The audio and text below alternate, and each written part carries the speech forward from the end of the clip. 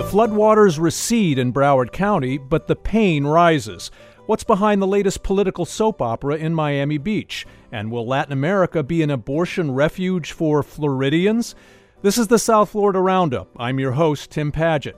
In the next hour, we look at the biblical rain that swallowed Fort Lauderdale and Broward County last week and how to prepare for the likelihood that this sort of non-hurricane storm will happen more frequently here. We'll also explore the Miami Beach political strife involving controversial Republican State House Representative Fabián Basabe. And finally, Latin American women have long come to Florida for access to abortion. Will that situation now be reversed? All that coming up right after the news.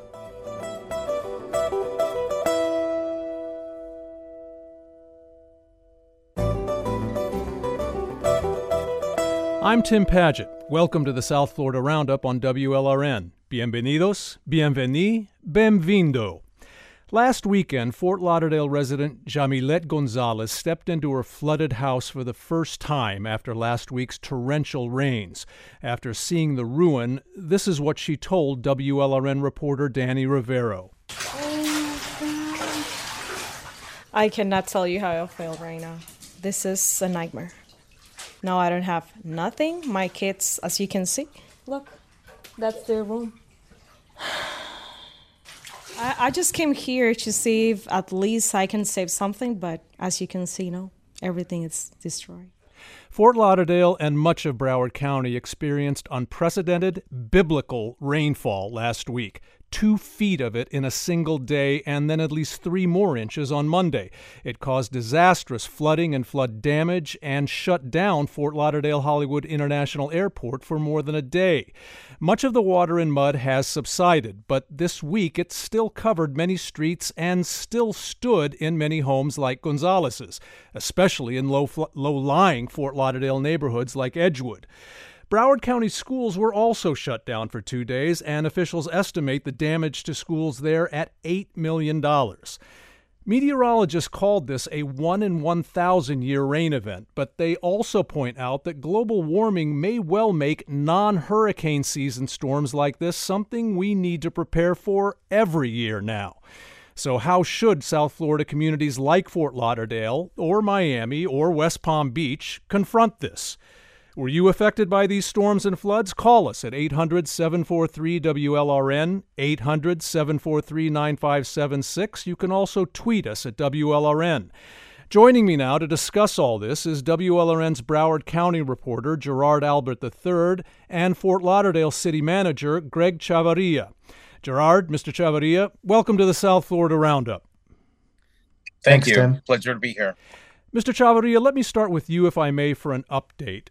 How many Fort Lauderdale homes, businesses, and other properties suffered the kind of flood damage Yamilet Gonzalez experienced? And does the city have a damage estimate now? Sure. Well, thank you so much for inviting us to the conversation. Just want to let you know that our teams have been out there with FEMA assessing the homes, and we were going house to house, making assessments of how much damage, major impact damage, which are qualified as homes that received more than 18 inches of rain inside of the home. And our estimates so far are reaching the 800 mark. There are estimates that are forecasting that we have reached more than $38 million just alone in the city.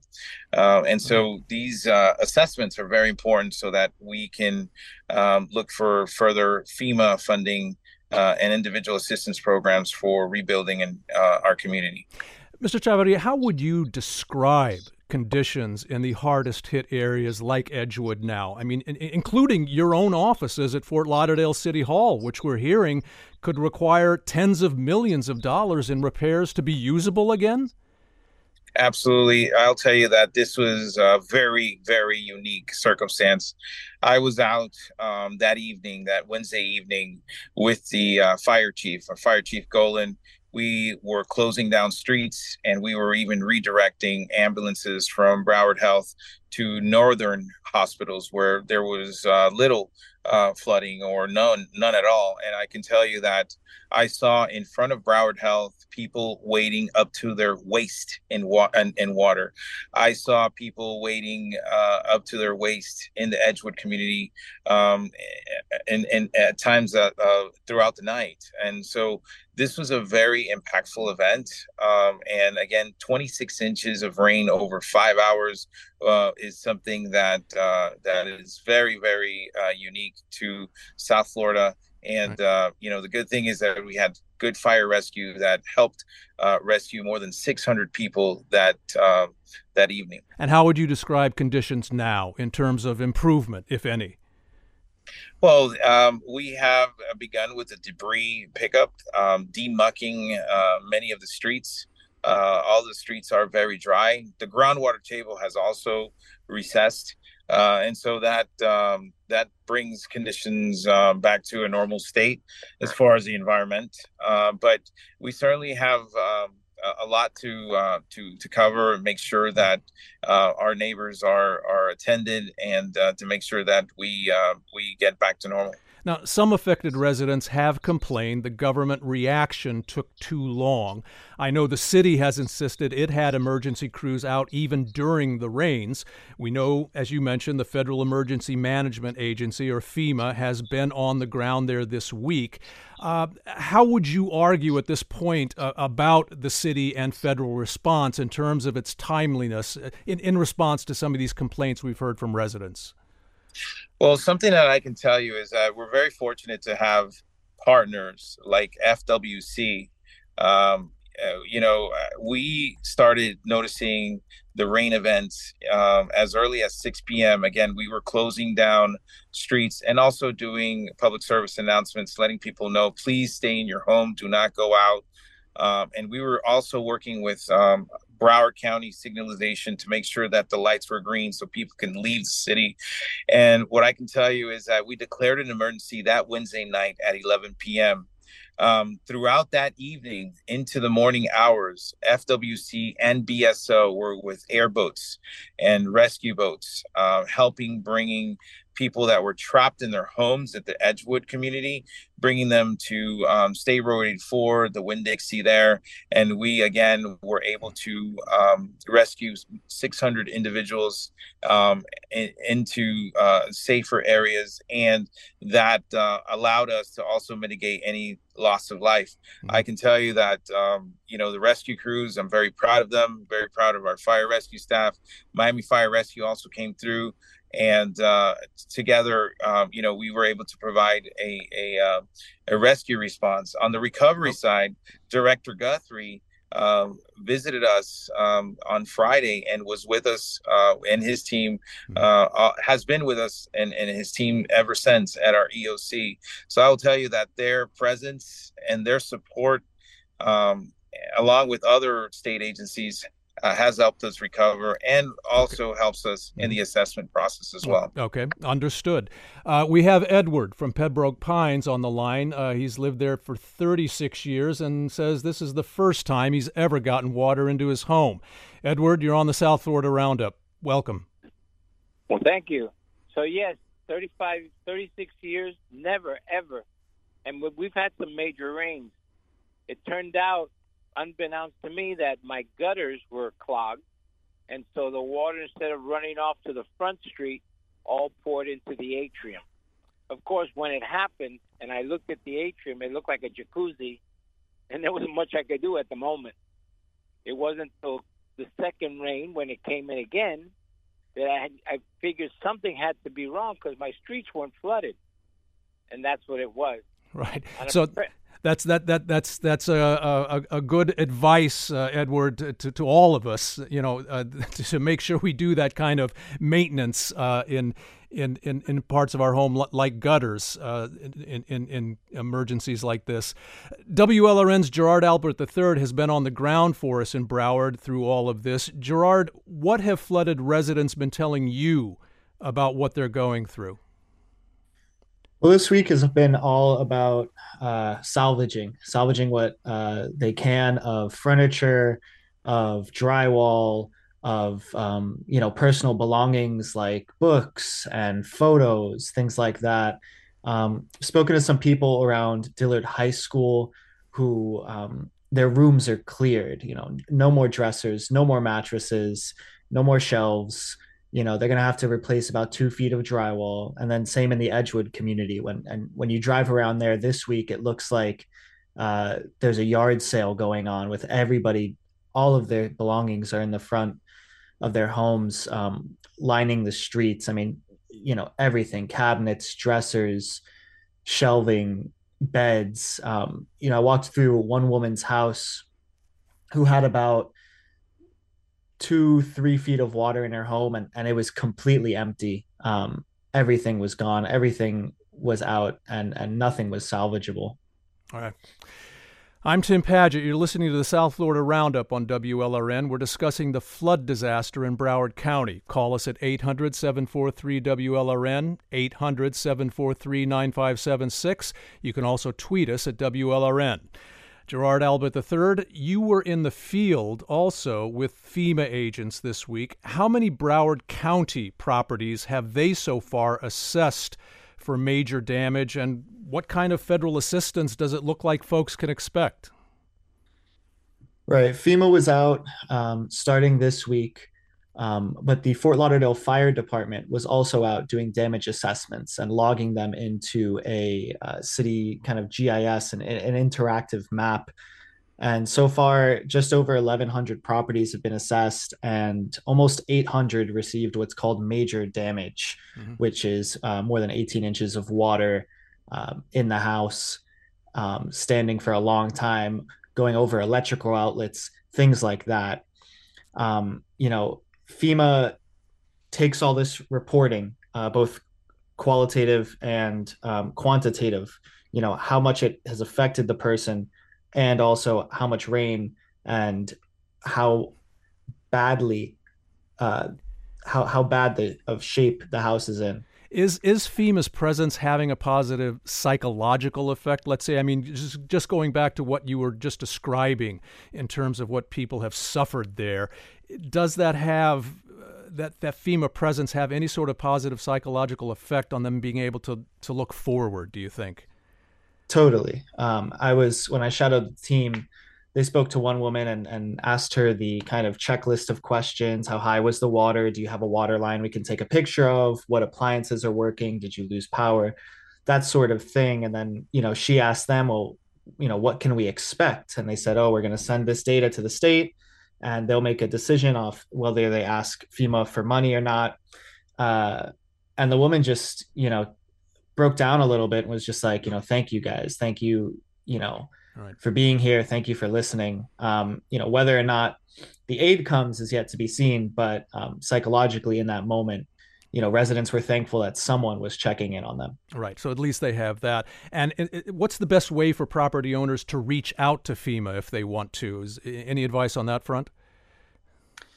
I know that the city had a number that they were asking residents to call, but I think the city, and Greg can check with or fact check me there, but I think the city is done with those assessments for now. Okay. And Mr. Chavarria, then the city can provide that information to residents? So we gladly would assist and facilitate, sending FEMA to specific addresses. Any resident can call our 24/7 customer service line at 954-828-8000, 954-828-8000. Okay. And I appreciate that you all highlighted the app. That app helps us streamline the data collection, gathering, and processing for the state. Great. Thank you very much for that. Gerard, you've also been looking at the significant damage done to Broward schools. Just briefly, what can you tell us about that? Right. Stranahan High School is one of the schools that I visited yesterday, and it's, it got more than 2 feet of rain inside. So the weight room, the wrestling room, those two rooms are right now completely stripped. The flooring is gone. The school district has already replaced drywall in there, but they're totally unusable right now. And then, oops, I think we may have lost Gerard. I'm sorry. Can you hear me now? Yes. Yeah, we can now. Mm-hmm. Sorry about that. The auditorium in Stranahan High School is completely gutted. It saw more than 2 feet of flooding. All the chairs are gone. The water almost reached the stage. The flooring is gone. That's going to take months and thousands of dollars to repair. Right. Mr. Chavarria, I want to change direction here a little bit and look ahead. On the one hand, these were unprecedented rains, but we noted at the outset, climate change experts are warning that we can likely expect hurricane-style rains now, even during the non-hurricane season. So what do Fort Lauderdale and Broward need to do to make the community more prepared for and more resilient to radical rainstorms like these? Right. So one of the things that we're doing is reevaluating our $200 million stormwater mitigation plan and looking at how we can accelerate that further so that we can have some of these projects delivered sooner rather than later. The other thing, too, is it's important that everyone is aware of, disaster management and also have a disaster plan for themselves. It's important for people to take advantage of home insurance and flood insurance. And these are the kind of things that will help us, be resilient through unprecedented storm. So we certainly can help individuals and guide them as to what kind of flood mitigation programs are out there. But we encourage everyone to also do their part and plan ahead. Are you surprised at how few people seem to be equipped with flood insurance? Not just in Fort Lauderdale, but all over Broward, if not Florida, as we face these kinds of storms now? I think it's a reality. People are trying to do their best, and so sometimes the risk is not so visible. But I think with the recent storms, I think many are going to take heed and of the awareness, and also take advantage of flood insurance as well. Doesn't the development mindset need to change as well? I mean, a common complaint we hear is that Fort Lauderdale and Broward have for too long indulged too much development while requiring too little infrastructure investment, especially drainage infrastructure. And I know that's hardly just a Broward and Fort Lauderdale flaw, but is that changing? Well, what I can tell you is that any development that comes through, they are assessed an impact fee, and they also support improving the infrastructure surrounding the new development. We also have new development that the requirements are a lot stricter than the existing homes or facilities that are out there, and the new requirements require that they contain their stormwater within the property. In fact, you will see that some of the new buildings were resilient throughout the storm because of the strict stormwater requirements that each developer has to provide. So it's important that, as government agencies, we are very compliant with state and EPA and also federal guidelines, and we're making sure that all that takes place for every development that we review. And finally, Gerard, what are residents themselves saying to you about this particular subject? Well, they're frustrated for sure, especially in the Edgewood neighborhood. They have felt a little bit forgotten about, and that goes from the city level to the county to the state. And that frustration is obvious, and it's obvious why they're feeling it as they're gutting their homes. But I think as the dust settles, I've already heard a couple people have told me, this is the second time this has happened, and I just can't lose my car and all my possessions again. Like, I'm moving, I'm going more west, I'm going more northwest in the county. I'm going to an apartment building that's on the second floor. I can't deal with this again. Right. Well, understandable. Gerard Albert III is WLRN's Broward County reporter. Greg Chavarria is Fort Lauderdale's city manager. Gentlemen, thanks to you both. Thank you. Thank you. Still to come, a controversial state lawmaker is at the center of a political storm in Miami Beach.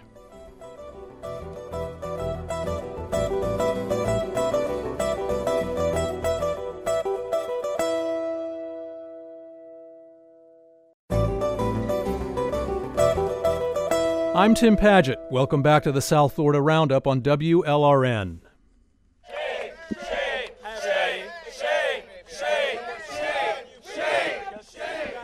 Last Friday, demonstrators with the LGBTQ plus rights nonprofit Equality Florida protested outside the Miami Beach office of Republican State Representative Fabián Basabe. Their chief complaint against the freshman lawmaker was that during his 2022 election campaign, he pledged to champion the gay and transgender community. But they insist Basabe's votes during the current legislative session have betrayed their trust. Basabe supported broadening what critics call the Don't Say Gay law that prohibits public school instruction on gender and sexual orientation. He also backed a protection of children measure dubbed the Anti-Drag Show Bill that revokes permits from businesses that allow children to attend drag performances. Basabe told those protesters outside his office that he stands by his votes. Meanwhile, Basabe, who up to now had been a reality TV star, is now under investigation in the Florida House for allegedly slapping a young aide in the face, a charge he denies. But here's another controversial question. Because the new 106th House district Basabe represents is a largely Democratic swath of Miami Beach, how did Democrats lose this seat to a novice Republican candidate in the first place? What are your thoughts on this Miami Beach muddle? Call us at 800-743-WLRN, 800-743-9576, or tweet us at WLRN. Joining me now in the studio is WLRN reporter and Miami Beach resident, Veronica Saragovia. Veronica, thanks for coming in. Of course, thanks for having me on.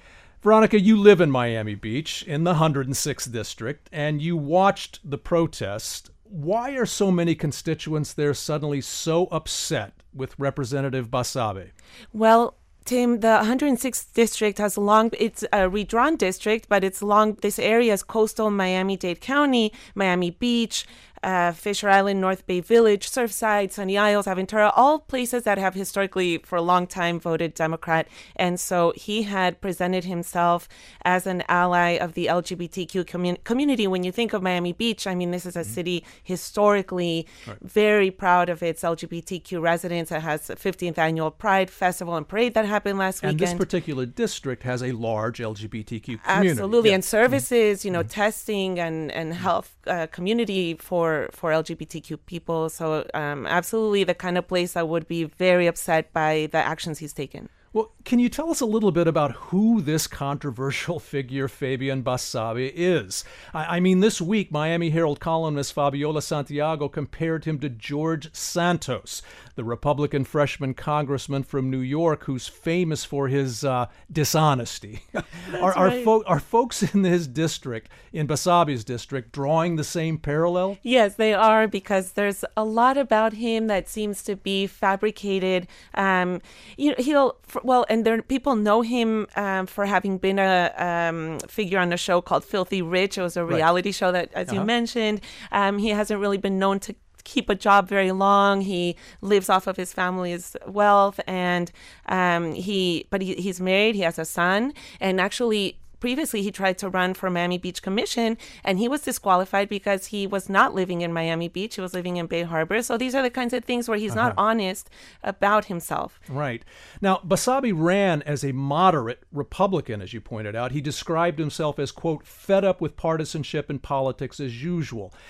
But his campaign seemed to emphasize issues like Miami Beach infrastructure improvement, especially climate change mitigation. So did he really campaign on a pledge to protect LGBTQ rights in Florida? Yes, he did, Tim. He has painted himself as an ally, a champion. I mean, for Equality Florida to be so upset and put together this protest outside of his office and say, how could you lie to us and vote in favor of bills that cause so much harm?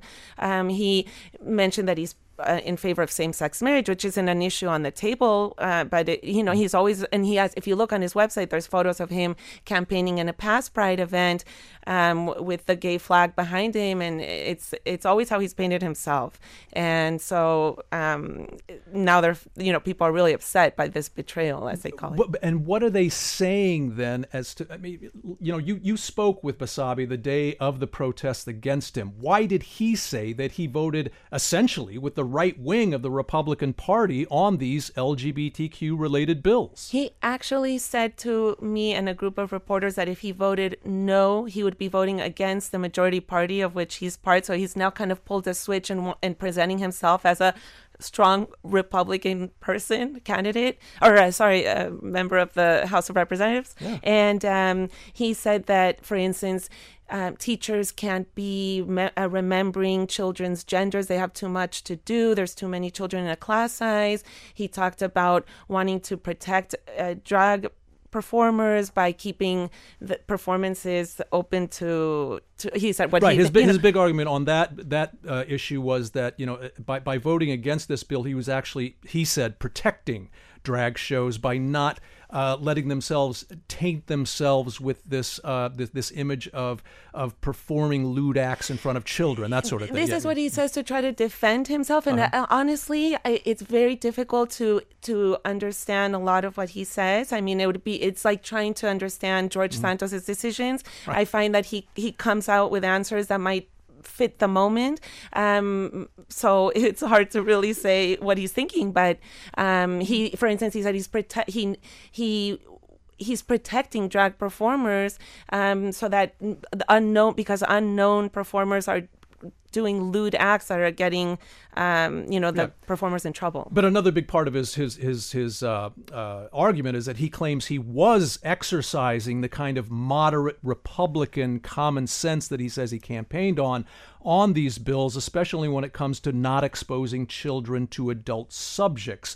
Is he being honest in that regard? He presented himself in his campaign as a, quote, moderate Republican, and now he's saying this is what a moderate Republican would do. Well, how are they reacting to that in the 106th? People are upset in the 106th because this kind of bill could potentially cause pride parades to end, because if it's considered an adult performance, because it's kind of left up to interpretation, something where people get to feel proud, and it's something that's 15 years old in Miami Beach. It's a tradition, and they would no longer be able to do it, perhaps because this might come up with some fines, or the Palace on Ocean Drive, a long time institution there.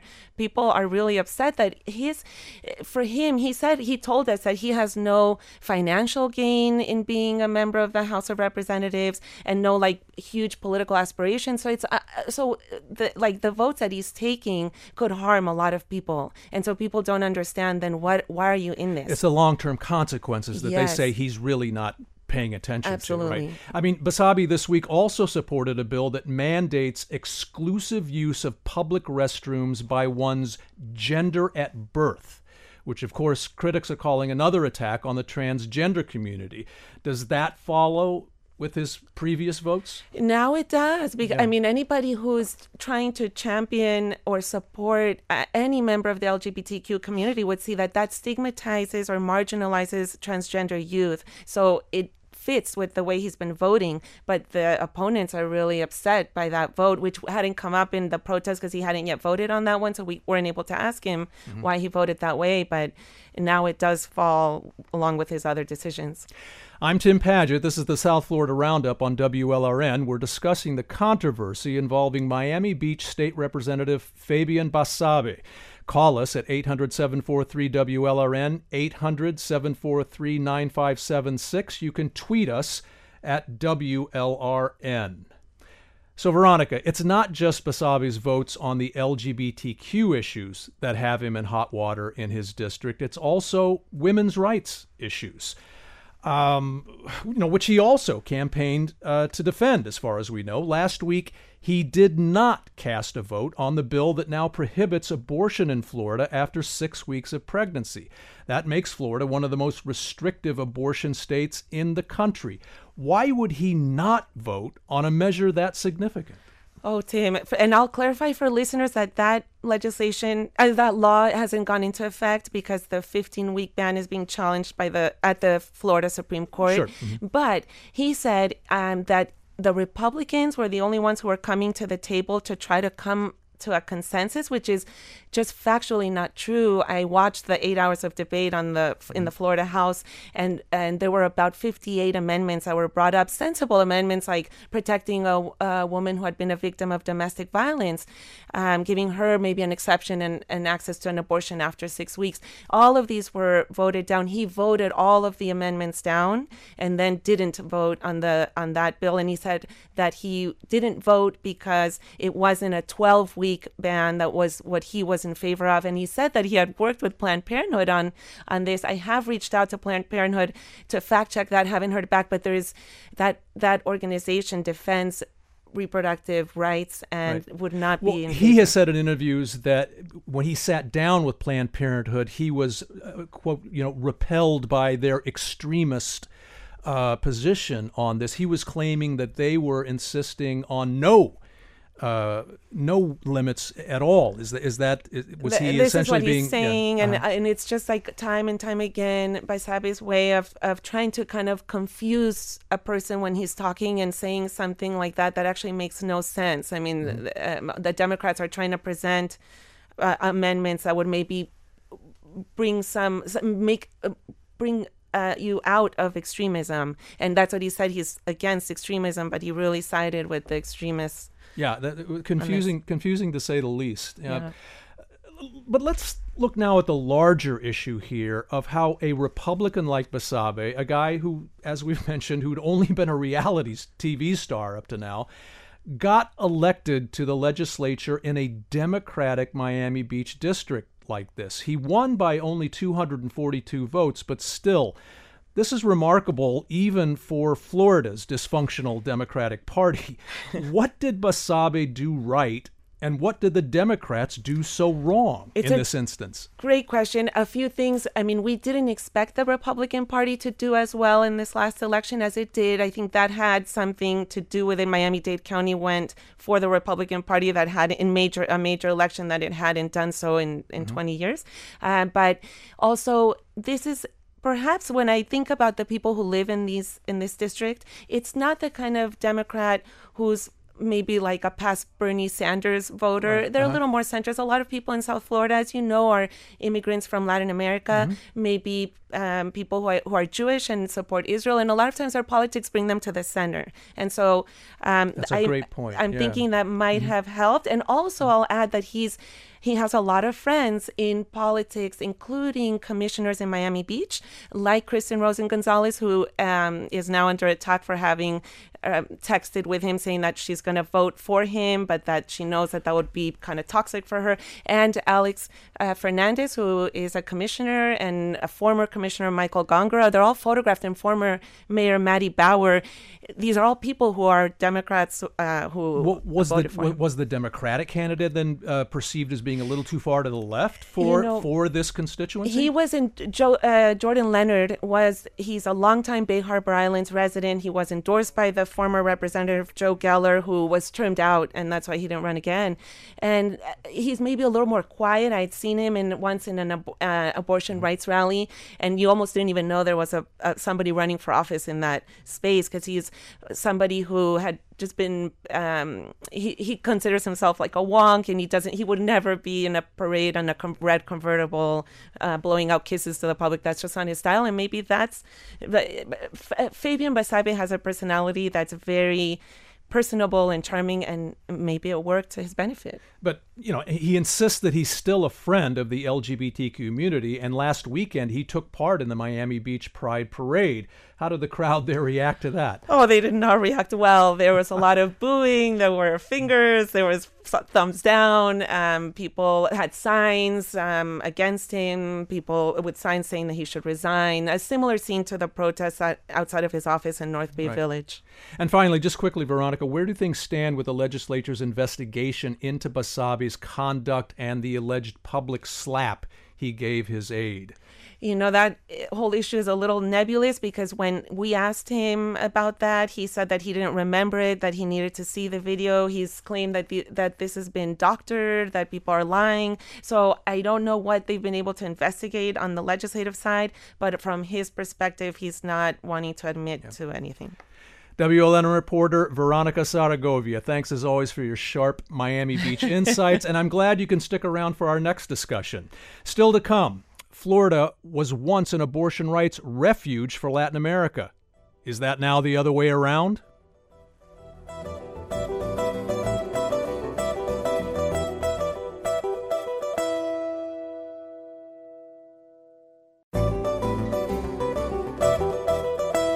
I'm Tim Padgett. Welcome back to the South Florida Roundup on WLRN.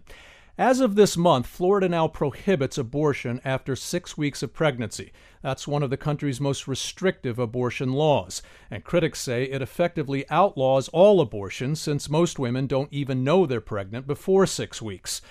The new law does allow some exceptions. It permits abortion up to 15 weeks of pregnancy in cases such as rape and incest. Still, until just last year, abortion was legal in this state up to 24 weeks of pregnancy.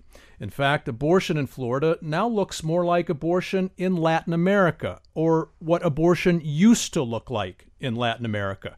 Some of the region's largest countries, including Argentina, Colombia, and Mexico, have recently legalized abortion and now allow it up to 14 weeks of pregnancy. So now, after Latin Americans for decades came to Florida for access to abortion, will Floridians start seeking it in Latin America? You can call us with your questions or thoughts about this potential turnabout at 800-743-WLRN, 800-743-9576, or tweet us at WLRN. WLRN health reporter Veronica Zaragovia is still with me here in the studio. Also with us is Daniela Martins. She's based here in Miami as the Strategy and Communications Director for the nonprofit Women's Equality Center, which promotes abortion rights. Today she joins us from Sao Paulo, Brazil. Veronica, Daniela, welcome. Thank you so much. Thank you so much for having us. Daniela, briefly put into perspective for us just how dramatically things have changed in just the past few years on the abortion rights front in Latin America. Well, in the last 2.5 years, 3 major countries in the region decriminalized abortion: Argentina, Mexico, and Colombia. Being extremely Catholic countries as well, and the geopolitical importance that they have in the region, these were very impactful wins, and they have had what we've been calling this domino effect of the green wave in other countries in the region. Right, So La Marea Verde, right? Correct. So we're seeing advances in reproductive rights of all kinds in many different countries. The most recent of them are Honduras and Peru, who recently expanded access to emergency contraception in their country. Now, we should point out, however, that Latin America is still home to some of the most restrictive anti-abortion rights laws in the world. 5 countries there, if I'm not mistaken, still prohibit abortion under any circumstance, including rape and incest. But which Latin American countries do you see, Daniela, as next in line to legalize abortion? Chile, for example? So Chile is undergoing a current constitutional process that could provide some lines as to where they're moving. Another country to watch is also Brazil. With the new election of Lula, it could be a country that would be shifting to more progressive policies as well. And it's definitely been looking like the region overall is moving forward, even though these countries, one of these countries is actually Honduras, the ones that have total abortion ban. Even in these countries, we're seeing some movement, such as the depenalization of emergency contraception. Now, we could see abortion exceptions in the future. Now, Daniela, when abortion rights advocates in Latin America look at the U.S. and particularly Florida, how do they react to the reality that abortion rights are receding here? With tremendous pain and with tremendous solidarity. This is a fight that in Latin America we know all too well because we've seen this movie before. We know how it ends. And so the showcase of solidarity from Latin America to the U.S. has been extremely potent. One of these reminders is from Mexico, who has opened their doors to women from the United States that may have to find abortion care in other places, such as start considering travel to Mexico for it. All right. And Veronica, let me put that question to you in reverse.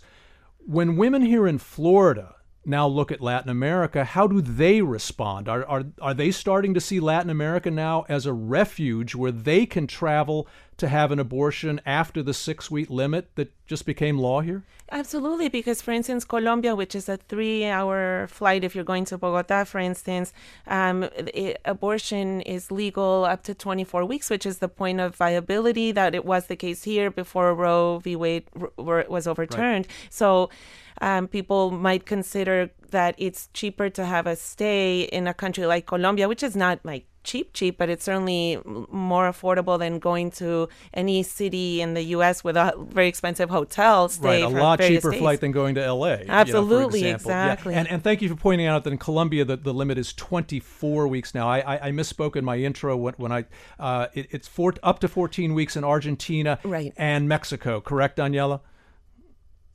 Mexico does not have a... Oh, that's right. It's up to each state. Yes. Week limit. Correct. Yeah, it's up to each state.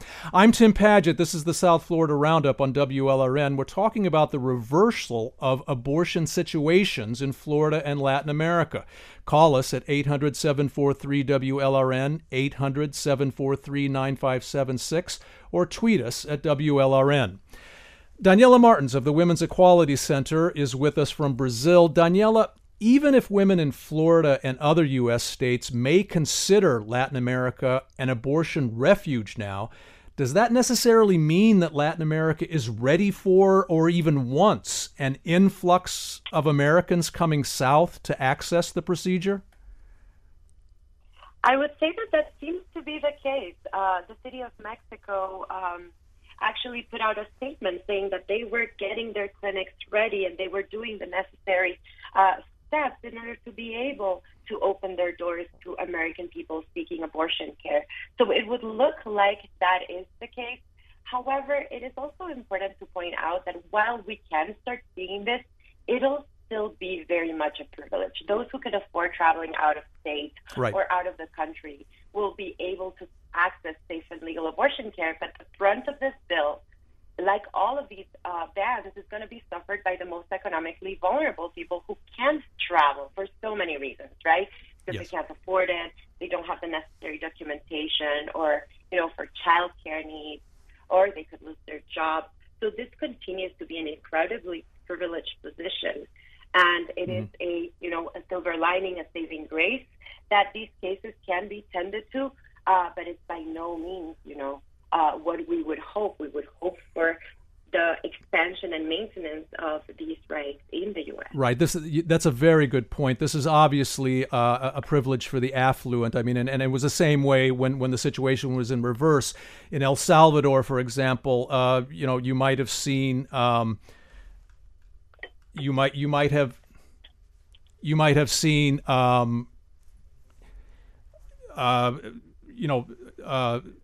upper middle class women, coming to Miami to get abortions, but not maids, and that's going to be the same case with Floridians.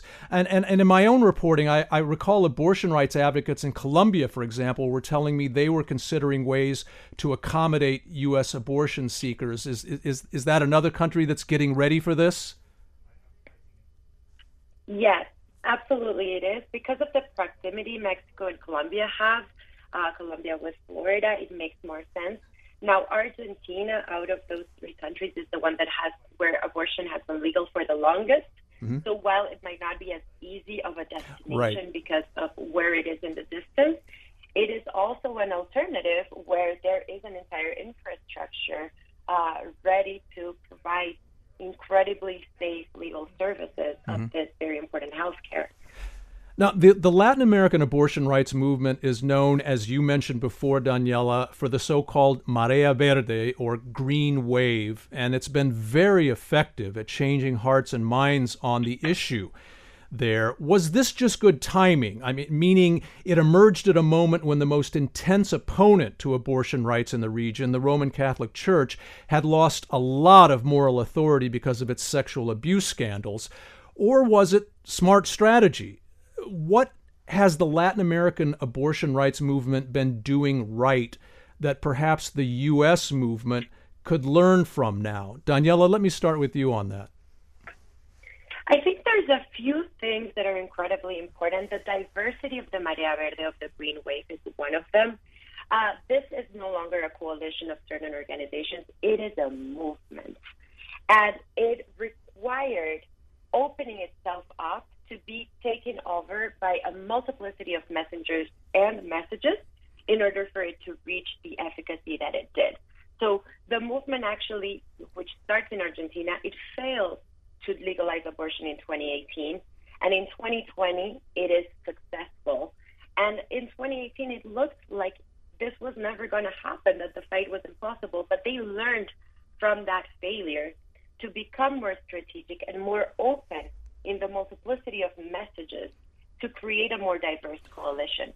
And the other piece that I think is incredibly important is to celebrate and maintain small wins. So progress will sometimes be incremental. Maintaining and protecting what is already here in the U.S. is also a way to win in this moment of incredible pushback. And I think that's something that the Green Wave has been very intelligent in. When we're able to decriminalize emergency contraception in a place like Honduras, we don't think, oh, it's a failure because we don't have legal abortion. We think this is a win, even if it's a smaller incremental win, because we're securing something new. We're taking smaller steps towards something bigger. Daniela, something else that people have mentioned to me when I talk to people in Latin America about this, you talk about the multiplicity of messages. One critique I've often heard from Latin American abortion rights advocates is that they felt that in the U.S. there was far too much emphasis on the, quote, right to a woman's privacy aspect of this, but not enough emphasis on other factors such as social justice. The fact that, as we were talking about before, a maid can't get access to abortion as easily as an affluent, housewife in Brickell. That there was not enough emphasis in the U.S. on that aspect that could also work at changing hearts and minds on the issues. Is that a valid critique? I think it is. This specific social justice aspect that you speak of, for example, was instrumental in moving the undecided judges in the Colombian case that decriminalized abortion. Mm-hmm. But the public health message, the message of like this is a public health crisis, was instrumental in moving certain votes in the Argentinian Senate that guaranteed the victory. So when I speak of a multiplicity of messages and messengers, that's exactly what we're trying to pass off as one of our most important lessons through this process, which is... And Veronica, in the very short time we have left, what do you think Latin America is doing right that the U.S. abortion rights movement could learn from? It's that social media access, or that the use of social media to show those images of equality. Also, the protest movement, I think, is so strong in these big plazas and of capital cities in Latin America, like Buenos Aires or Bogota, that here, let's say in Florida, Tallahassee is pretty far for people who live in Miami-Dade County, and to go protest is a little more challenging. So I think that public message is sometimes better done out in those countries. Great points. Veronica Zaragovia is WLRN's health reporter. Daniela Martins is with the Women's Equality Center. She joined us from Sao Paulo, Brazil. Many thanks to you both. Thank you so much. Finally on the Roundup, a month of zip odes and celebrating the place you call home. Throughout April, O Miami and WLRN have been inviting you to write a zip ode, a 5-line poem inspired by your zip code. And every week in April, we've been choosing our favorite 10. Today, you'll hear 3 appropriately bilingual offerings, starting with this one. My name is Jose Luis Garcia. I live in Hialeah. My zip code is 33012, and my poem is in dedication to my grandmother. Batas de casa, en la tendedera, nada, contigo, un paraíso. The rules are simple. Each number of your zip code determines the number of words in that line. Like this. My name is Aisha Perez Prado. I live in unincorporated Miami-Dade County, and my zip code is 33182. They say that, se dice que, Miami es donde Spanish and English fell in love and multiplicaron. Here's another from Gretel Delgado, zip code 33127. Here we play. Here we say acere. What's up? Bonjour. Que hola? Kumanu je Miami? You can hear these poems and more at our Zip Odes finale on April 26th. For details, visit WLRN.org/zipodes. That'll do it for the South Florida Roundup. This episode was produced by Helen Acevedo with help from Polly Landis. Our engagement editor is Katie Cohen. Katie Munoz is our director of original live programming. Our director of enterprise journalism is Jessica Bakeman. Mateus Sanchez is digital editor. Sergio Bustos is WLRN's vice president of news. The vice president of radio and the show's technical supervisor is Peter J. Mertz. Richard Ives answers the phones. I'm Tim Padgett. Thanks for listening. Gracias, merci, obrigado. WLRN Public Media.